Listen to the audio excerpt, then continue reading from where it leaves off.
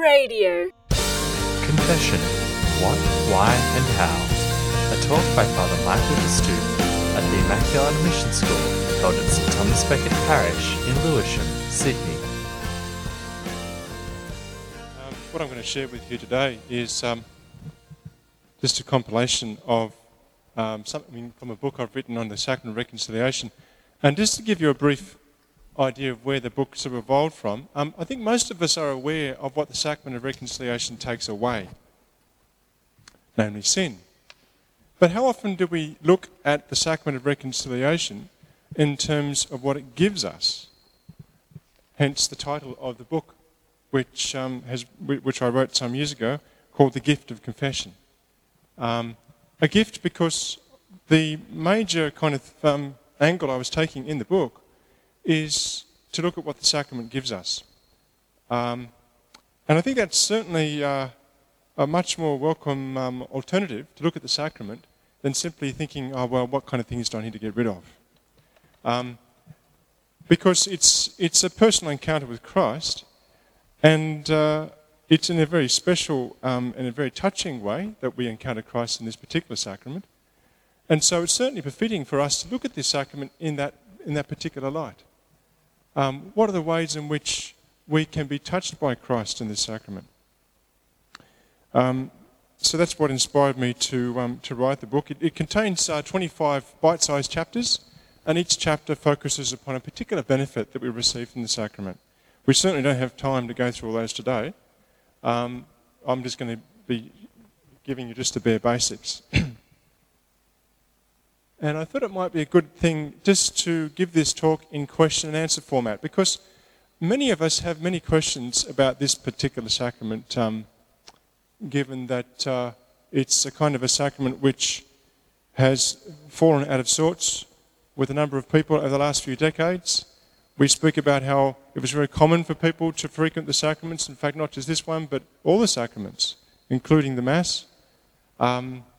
So it's like anything else which falls out of regular practice. People often begin to have questions about it. So let's have a look at the first question. Why do I need to confess my sins to a priest? We can begin with no better place than the Scriptures. We look here what Jesus said. So we can see here in John's Gospel, in chapter 20, he says, "As the Father has sent me, even so I send you." And when he had said this, he breathed on them and said to them, "Receive the Holy Spirit. If you forgive the sins of any, they are forgiven. If you retain the sins of any, they are retained." Notice how Jesus here is, first of all, speaking about how they're going to be receiving the Holy Spirit. So obviously the power to forgive sins is come from this gift of the Holy Spirit that he's giving to the apostles. Notice how he also says, if you forgive the sins of any, they are forgiven. If you retain the sins of any, they are retained. So what Jesus is saying there, it implies, well, it's more than implicit, that, well, he's expecting people to confess their sins to the priest, because how would the priests know which sins to forgive and which sins to retain, unless the sins were confessed? That gives rise to other questions. People might say, well, hang on, well, why would a priest want to retain any sins? Certainly it gives no pleasure at all for a priest to retain sins, but of course a priest can't do that which Jesus himself can't do, and that is to give his forgiveness if a person is not able to receive it. And so here we're speaking about how, yes, what Christ does in the sacrament, but like all other sacraments, it does require our own participation in them. And for a person to be able to receive the sacrament of reconciliation validly, the penitent needs to have sorrow, needs to have contrition. And contrition comes from the Latin word which means the wearing down of that which is hardened. And it's the disposition by which we overcome all those things which gave rise to our sinfulness to begin with. So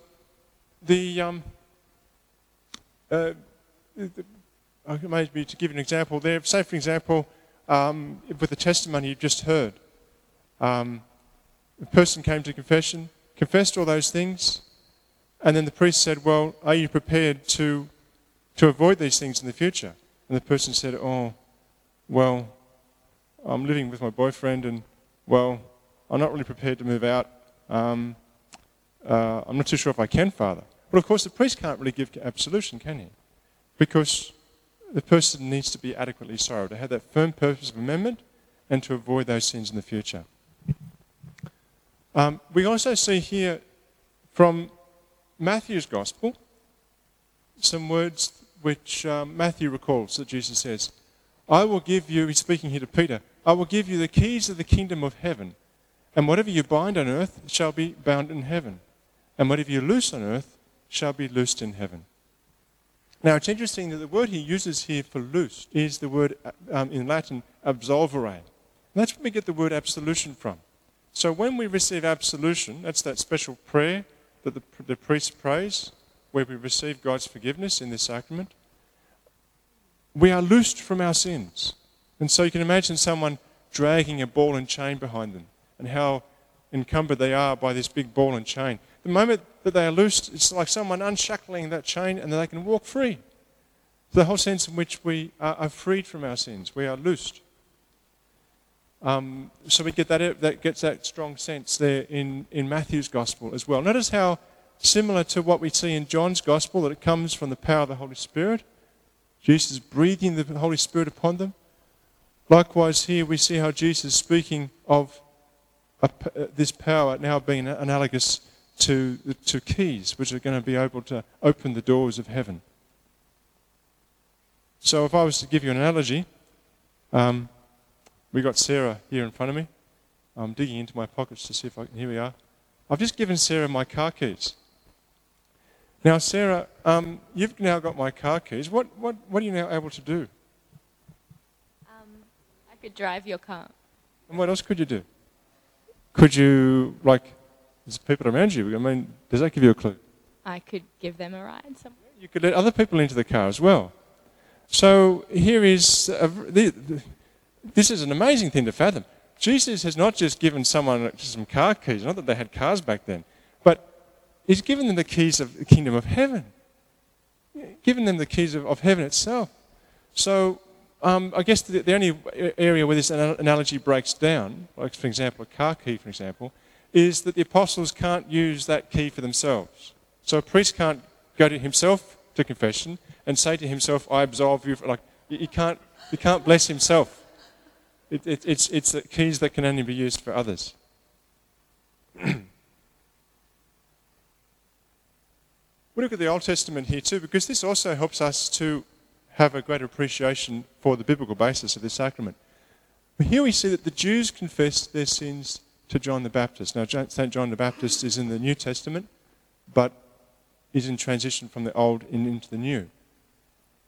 We read here in Matthew's Gospel, "Now John wore a garment of camel's hair and a leather girdle around his waist, and his food was locusts and wild honey. Then went out to him Jerusalem and all Judea and all the region about the Jordan, and they were baptized by him in the river Jordan, confessing their sins." So notice here that the Jews have no qualms about coming up to St. John the Baptist. He's making a very clear reference to the pouring of water, to the cleansing of sins. And what are they doing? They're confessing their sins to him. According to the instructions God gave to Moses in the Old Testament, a sinner had to give an animal to a priest who would offer it as a sacrifice for his sin. We see that in chapter 5 of the book of Numbers. When he gave this animal to the priest decided, according to the gravity of the sin, whether the animal presented for sacrifice was of sufficient value or not. And we can see that in chapter 5 of the book of Leviticus. I've got a question for you. There is no mention of having to confess one's sins here. Or is there? Put your hand up if you think there is some reference to the confession of sins there.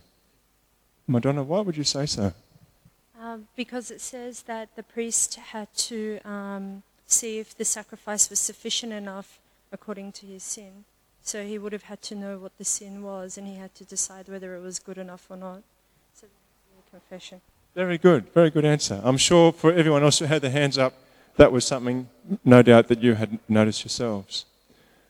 So little wonder why people were already in the habit of confessing their sins and had no qualms about coming up to St. John the Baptist, because and especially when Jesus himself then asked his apostles to make themselves available for the sacrament that he instituted, the sacrament of reconciliation, the Jews who became the first Christians, they would not have seen this sacrament as some kind of startling innovation because we can see the groundwork already there in the Old Testament. During the lifetime of the apostles, let's look at that period too. Both St. John and St. James tell us that those who confess their sins will receive God's forgiveness. We can see that in chapter 5 of the letter of St. James. We can also see that in the first letter of St. John, chapter 1. St. James's words provide particular clarity because he prescribes self-help for everything other than sin. For example, he says, "Is anyone among you suffering? Let him pray." But for the forgiveness of sins, he said presbyters, that's the Greek word that he uses there for priests, he says that presbyters should be called upon. So we see an obvious distinction there, that when people are needing to be reconciled to God, that we have presbyters to assist us so that we can know in our own hearts that we are now reconciled with God. Another good question is, can God forgive me without this sacrament? Any thoughts on the matter? What are your thoughts? Yes or no? I would say it's possible.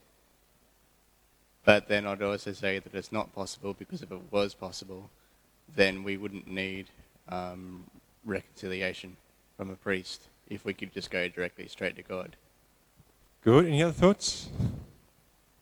I'd say it's definitely possible because God is not bound by the sacraments. However, He asked us to do it in this particular way to give us a more solid understanding that we have been forgiven. However, if someone can't go to confession for whatever reason and they end up dying, but they did want to go to confession, then God would still be able to forgive their sins, even though they weren't able to make it to receive the actual sacrament. Good answer. Excellent. Well, going back to the first thing you mentioned, the sacraments are for us. The sacraments, Jesus gave us the sacraments not because God needs them, but because we do. So it's for that reason we can see that God is not restricted by the sacraments. But in keeping with your answer, yes, we can see that it's every much that God has our good in mind, and we therefore do well to make sure we can have recourse to them.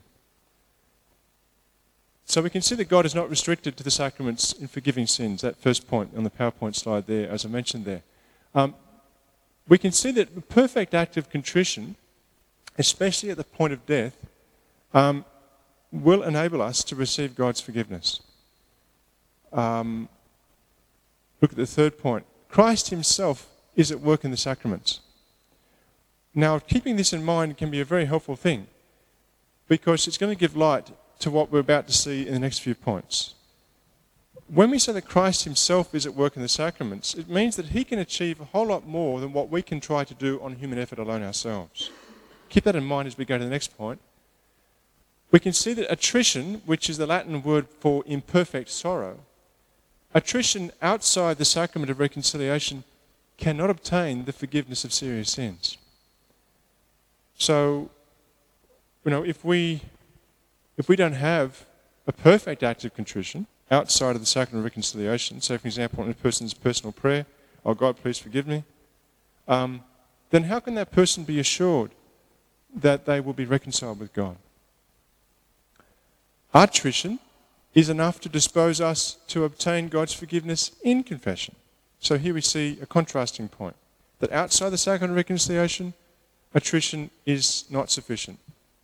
Whereas if we don't have perfect contrition, but at least we have some sorrow, that will be sufficient enough to dispose us to receive God's forgiveness when we come to the priest and receive the sacrament of reconciliation.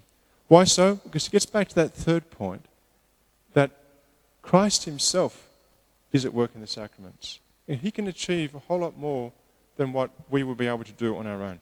I guess it comes back to the merit of what it is to encounter Christ. A person might come into the sacrament of reconciliation, perhaps not really have perfect contrition, but it's in the very process of encountering Christ in the sacrament that those dispositions are rendered more perfect. That they, in fact, sometimes as a priest I've heard people confessing their sins rather nonchalantly, but then during the process of receiving the sacrament, then I can hear tears beginning to flow. A person's very deeply touched. But in those moments, I'm absolutely sure it's nothing what I've done, but only totally conscious that it's Christ himself who's at work in the sacrament. That sixth point, we can never be sure if we have perfect sorrow for our sins. So it's in that point that it's certainly in keeping with humility, that it really is presumptuous on our part to think, I don't need to go to confession because God's going to forgive me. I'll just say, please God, forgive me in my prayer. But how can we be sure if we have that perfect sorrow? So, conversely, think of the great assurance that we receive, the great comfort and consolation of not leaving it to guesswork, that we know, as sure as our faith is that speaks to us, Christ speaks to us in our faith, that he's now speaking to us audibly through the ministry of the priest, and we can hear in our own heart of hearts, I absolve you from your sins. I guess in summary, that seventh point, we can see how that's all summed up in the Catechism where we read in paragraph 1497, individual and integral confession of serious sins, followed by absolution, remains the only ordinary means of reconciliation with God and with the Church. I think that explanation that we've just given helps you to understand why it is that it's referred to as the ordinary means. We can see that St. John the Apostle himself says, quote, there is sin which is mortal. You might hear some people saying things, there's no such thing as mortal sin. I mean, mortal sin might exist, but it only happens when you kill your grandmother. But St. John is not mincing words here. He's saying that, well, hang on, no, there are sins that we call serious, which are mortal. They're called mortal as such because just as there can be physical death, such as a mortal wound that we sustain, so too there can be a spiritual death. Commenting upon these words of St. John, Pope John Paul II, our blessed Pope John Paul II, he said, obviously the concept of death here is a spiritual death. It is a question of the loss of the true life or eternal life, which for John is knowledge of the Father and the Son, and communion and intimacy with them. That was those great words of his in that was those words of his in that great encyclical of his, Reconciliatio et Penitentia, otherwise known as Reconciliation and Penance. We look here at the effects of mortal sin. It breaks our covenant and communion with God.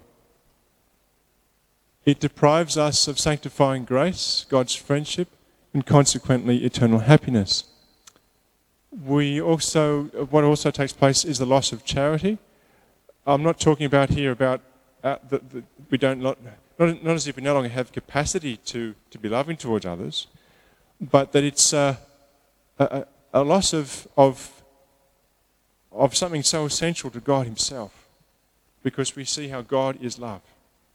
And a person who is not in the state of grace, who's lost this spiritual life within them, the life of God's charity itself, lacks the ability to love others for God's own sake.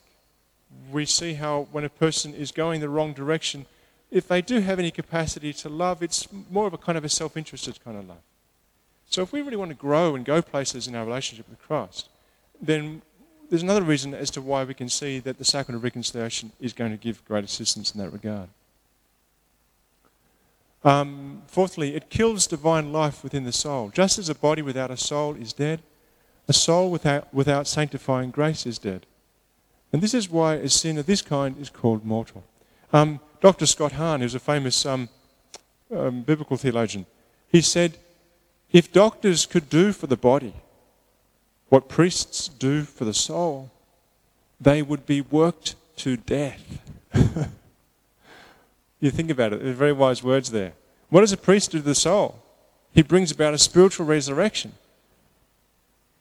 Now, if a doctor could do for your body what the priest does for your soul, they would have no time to scratch themselves. So I think they were very good words coined by Dr. Hahn.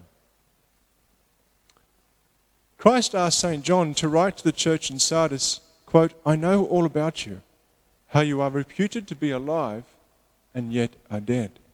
Very strong words there. I guess we can see a very close reference there to how that there are sins that do indeed have that effect.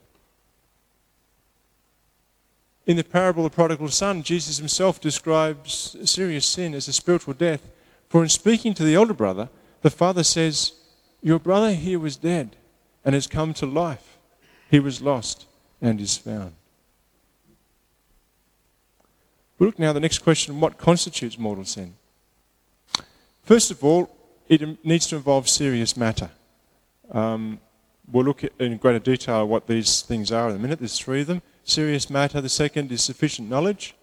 And thirdly, deliberate consent. Now, serious sin cannot take place unless all three of these things are present.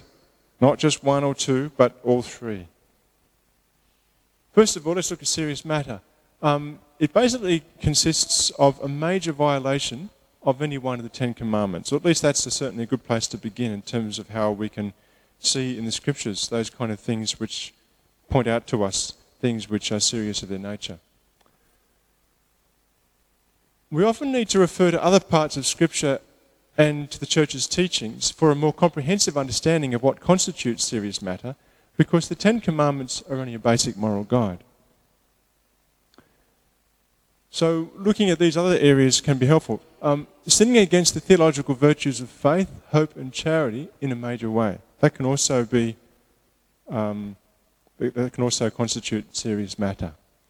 The reason why is because those theological virtues, well, first of all, they're called theological because they come from God. So theos is the word for God, and they return to God. They have God as their object. So we receive the gift of faith from God, and the gift of faith helps us to go on our pilgrimage towards God. We receive the gift of hope from God, and it helps us to hope in God. And of course, charity, we looked at it that just a few moments earlier, where we see how God himself is charity. And so when we receive charity, we receive God himself, and we're able to participate in the intimacy of his own divine life. So if we sin against any of those virtues, then that's something very serious, because we are rejecting God himself in the process of doing so. Notice how it says there in a major way. So, for example, if I was rather selfish at the dinner table and I took first helping to the food and perhaps was uncharitable to others around me and was insensitive to their own need for food, it's not going to be really a serious, it's not going to be something which is a serious matter, is it?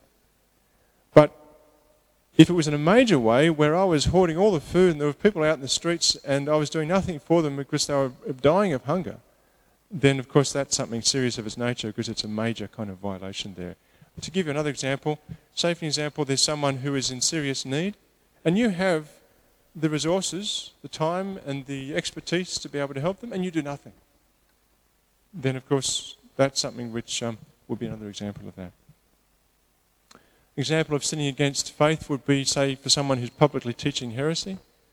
Sinning against hope would be someone who is who's despairing. Someone who knows that there is opportunity to be reconciled to God, but chooses not to, out of despair.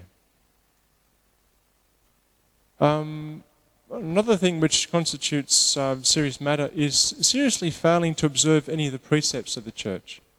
If we had more time, perhaps we could take you through those. Another area which we see in the Catechism, which speaks of serious matter, is the sins that cry out to heaven. And if we had more time, we could look at that. But you can look at that up yourself, if you like, in the Catechism, paragraph number 1867.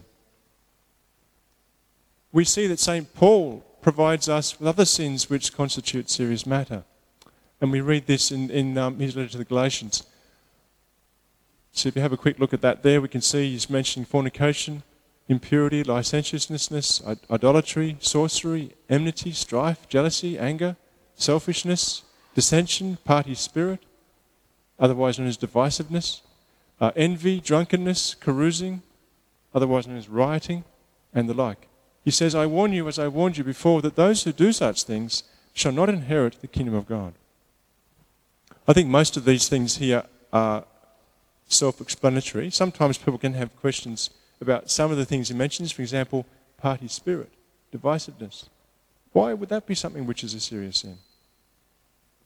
It gets back to the great insight of St. Paul of the church being the body of Christ, that if there is any kind of divisiveness amongst us, then how is it that we can have that cohesion by which we can indeed be faithful representatives of Christ in the church as his members of his mystical body? It also goes back to the insights of St. John, where he records Jesus saying when he had sent people out to represent him as his faithful followers, in that beautiful and very intimate prayer to his Father, he says, Father, I pray that they all may be one. And he continues to say, so that the world may know that it was you who sent me. And so if we don't really come together as one, and we are divisive, then that can be a serious matter, because we are causing scandal towards others who otherwise perhaps would have an opportunity to come closer to Christ themselves. We also see that the capital sins are sins which constitute serious matter. These are serious sins of pride, greed, envy, anger, lust, gluttony, and laziness. Now we'll make a distinction here between major and minor violations. This is an important distinction, lest we also perhaps come to the wrong conclusions. I'll give you an example to illustrate this distinction. A person who plucks a few grapes and eats them while shopping in a grocery store has broken the 7th commandment, you shalt not steal. Now that's true, we understand that because it's one of the commandments. Question, do you think this involves serious matter though? I see someone shaking his head. Of course not. It's sure, he's violated the 7th commandment, you shall not steal. But it doesn't constitute a serious matter because it's not a major violation of that commandment. You might remember the very first slide we had there in this section. It was referring to a major violation of one of the 10 commandments. This is a violation, but it's a minor violation. So we can see how it's not something which constitutes serious matter. If someone stole enough grapes from a shop or a vineyard that has an impact on the owner's livelihood, would this constitute serious matter? Now I can see people nodding their heads. Yes, I think you got it right. That's good. Another question. So stealing a loaf of bread from the average family home would not constitute serious matter. But would stealing bread from a poor and destitute person constitute serious matter? Any shakings of the head or nods? Yes. Yes, I can see a few people nodding there. It would, because it's the only bit of food, the only bit of morsel of food this poor person has. So we can see that this distinction between major and minor is not so much something which is measurable, something which is quantifiable, but that which is relative to how it's going to be having an impact upon others. The serious matter can also be indirectly related to the 10 commandments. And Jesus made this clear when he said, and we see this in Matthew's Gospel, you have heard that it was said to the men of old, you shall not kill, and whoever kills shall be liable to judgment. But I say to you that everyone who is angry with his brother shall be liable to judgment. Whoever insults his brother shall be liable to the council. And whoever says, you fool, shall be liable to the hell of fire. Using strong words there, isn't he? So we can see that in no way, shape or form is this person actually killing someone. He's not thrusting a sword through anyone and physically killing them. But we can see that these things that Jesus is speaking of still do indirectly relate to the commandment, thou shalt not kill, the fifth commandment, because of the way that it's affecting this person. And it's obviously in a serious way because it's killing his spirits. You fool. Imagine we reduce someone to tears. Then you can see that there is that violation of that particular commandment in relation to the harm that is caused. Blasphemy constitutes serious matter even when the second commandment, you shall not take the name of the Lord your God in vain, is violated in a major way. The reason for this is because blasphemy, however small, is always serious matter because it constitutes a direct contempt for the infinite majesty of God himself. So there's no point in trying to measure out the difference between major and minor here because of that reality. Likewise, minor violations against the sixth and the ninth commandments always involve serious matter. We owe this understanding to what Jesus said to those who considered that impure thoughts do not constitute serious matter. You might remember those words also in Matthew's Gospel, where he says, you have heard that it was said, you shall not commit adultery. But I say to you that everyone who looks at a woman lustfully has already committed adultery with her in his heart. So again, analogous to the other example where a person may not have actually thrusted a sword into anyone and not killed them, but can still violate that commandment by killing someone's spirits, then likewise we can see that there's a similar thing going on here in relation to the sixth and the ninth commandments. On this note, the church teaches, according to Christian and church teaching, and as right reason acknowledges, sexual morality encompasses such important human values that every violation of it is objectively grave. So we can see that in the church's document there, Persona Humana. That was in 1975. Further reasons why minor violations against chastity constitute serious matter can be seen in quite a copious number of references in Scripture. If we had more time, we could look at those. But for those of you who are interested, you can see them. They're listed there on the slide. Exodus chapter 20, Deuteronomy chapter 5, Matthew chapter 15 and 19, Romans chapter 13, Colossians chapter 11, and St. Paul's other letter to the Ephesians, chapter 5. Another point worthy of our consideration is that our human sexuality is an extraordinary gift by which God has made us in his own image and likeness, as we see there in chapter 1 of the book of Genesis. And that our bodies are temples of the Holy Spirit. We're speaking about something sacred here. So another reason which we can see the reason why there's no distinction made between major and minor in relation to the sixth and the ninth commandments. And just to conclude that section, we can see the Catechism, paragraph 2332, says that our sexuality is, quote, by no means something purely biological, but concerns the innermost being of the human person. And another reason why it warrants no distinction between major and minor. So we looked at their serious matter. Let's look now at sufficient knowledge and deliberate consent. Sufficient knowledge is that the thought, word, action, or omission at hand is seriously sinful. So in other words, you need to know that what is at hand is as such. With deliberate consent, this is consent sufficiently deliberate to be a personal choice. So you can possibly think of a number of examples where a person would not have sufficient consent to be a deliberate choice. It might be when a person's asleep. It might be when a person's under duress. Someone's got a gun to their head. There's just a few examples we can speak of there. Sufficient knowledge and deliberate consent can sometimes be diminished and or inhibited by ignorance, immaturity, fear, depression, psychological imbalance, trauma from being abused, anger, coercion, compulsion, passion, substance addiction, and the force of habit. Of course, if we try to willy-nilly just try to apply these things to our own experience, we could err. So it's important that we make sure that if we have any question about to what degree we gave consent to any kind of thing that may be immoral, that it's still good for us to mention those things in confession because the priest can give us further guidance amongst them. We'll look now at venial sin. Now, venial comes from the Latin word which means pardonable. So it's the kind of sin we don't need to go to confession to receive God's forgiveness.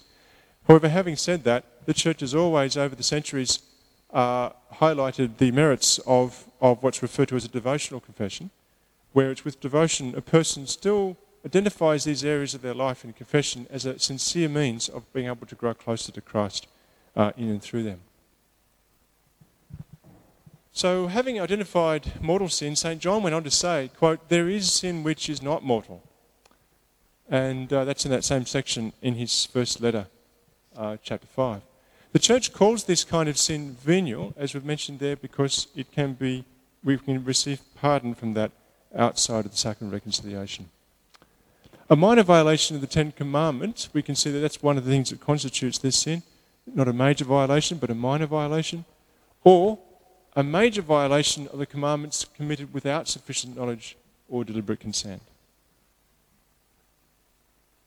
Venial sins do not separate us from God, but they do stunt the growth of a relationship with Him. So it's important for us not to pass off any venial sins and belittle them to such an extent where we think, oh, well, I'm not committing any mortal sins, so I'm doing pretty hunky-dory. It's important that we never turn a blind eye to them because they can indeed stunt our growth. The Catechism, paragraph 1863, states, "Venial sin weakens charity. It manifests a disordered affection for created goods. It impedes the soul's progress in the exercise of the virtues and the practice of the moral good. It merits temporal punishment.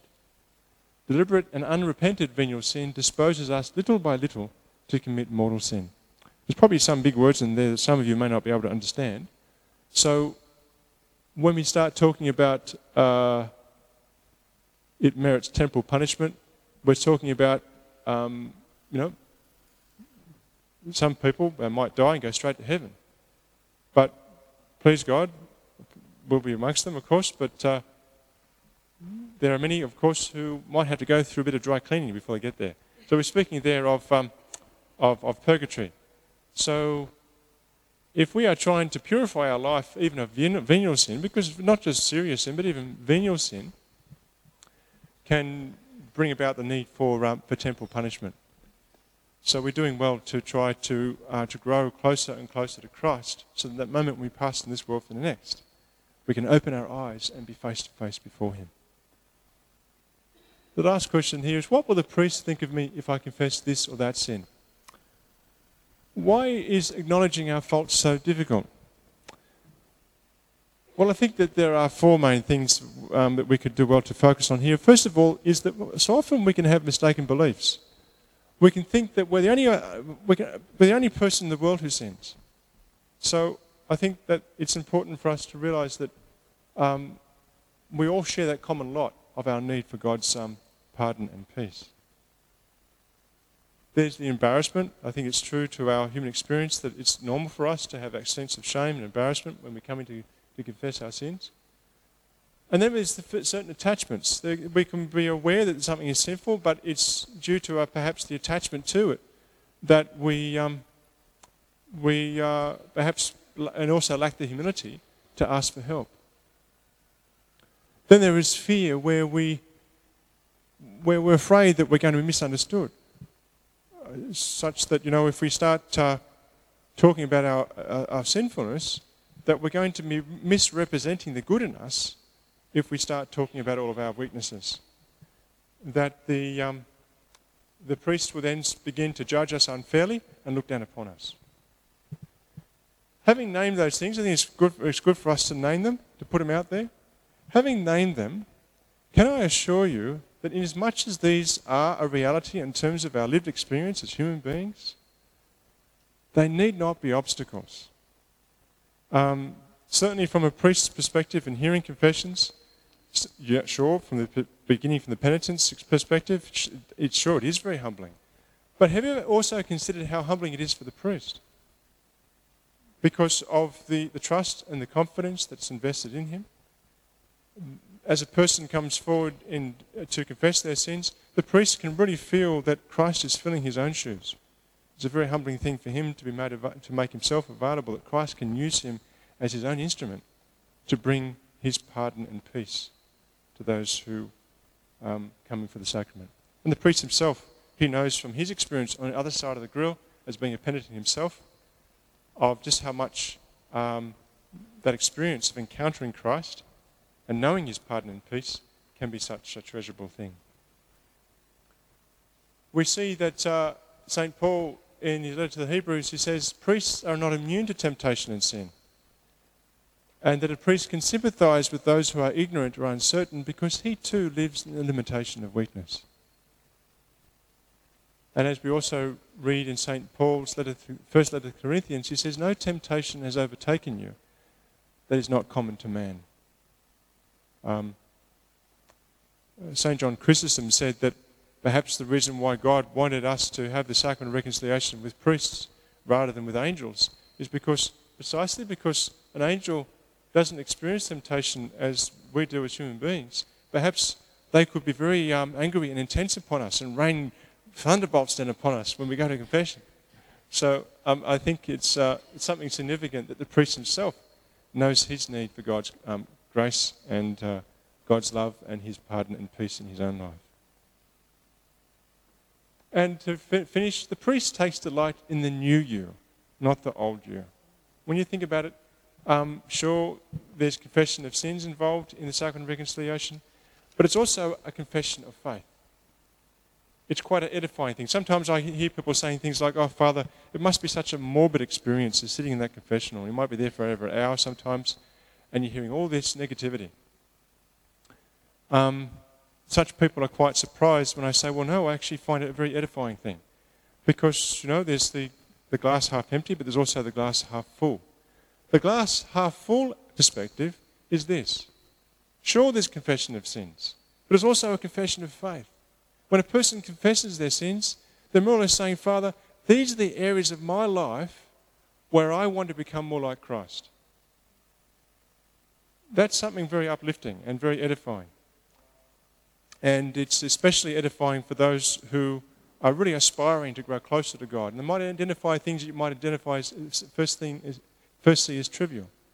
And yet you see behind them a sincere resolve, a sincere desire for that person to grow in their intimacy and love for God, which is something very, very edifying.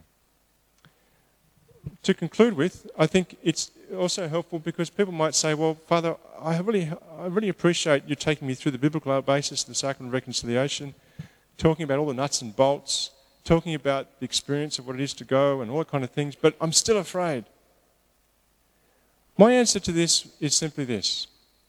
Draw an analogy to other experiences in life. For example, there might be a person in your life that you find very difficult to relate to. Someone may have hurt you, or maybe it's just that you just don't click with that person. The person may have hurt you in some way. And there's this real stumbling block because you just don't feel any affection towards that person. And so you're reluctant to take this first step to try to do some good deed towards them. The reason why this happens is because so often we make the mistake of thinking that that actions will follow feelings. So a person can think to themselves, well, or maybe it might be even an unconscious kind of thinking, well, when I feel more benevolent towards this person, then I'll do a good and kind deed towards them. It's unfortunate because the reality is the opposite. Feelings follow actions, not the other way around. So if you look back on some of your past experiences, consult them. And look at areas in your life where perhaps there have been these people who have been, maybe rubbed you the wrong way, and yet despite that, you've gone out of your way to be benevolent towards them, to do something kind and charitable towards them. Lo and behold, you might actually begin to grow a particular affinity towards this person, even affection for this person. A kind of thing that you never dreamed possible. Why? Because feelings follow actions. Now, by the same token, we can apply this same principle to the sacrament of reconciliation. If you're afraid and thinking, I don't have what it takes to go in there and confess my sins, think that feelings follow actions, not the other way around. If a person thinks, well, when I feel ready, then I'll go. No, just do it. Because feelings follow actions. And it's for this reason that we should never wonder why, that when a person goes into the confessional, they might look disturbed, but when they come out, you'll see that beautiful, peaceful, smiley face, because feelings follow actions and not the other way around.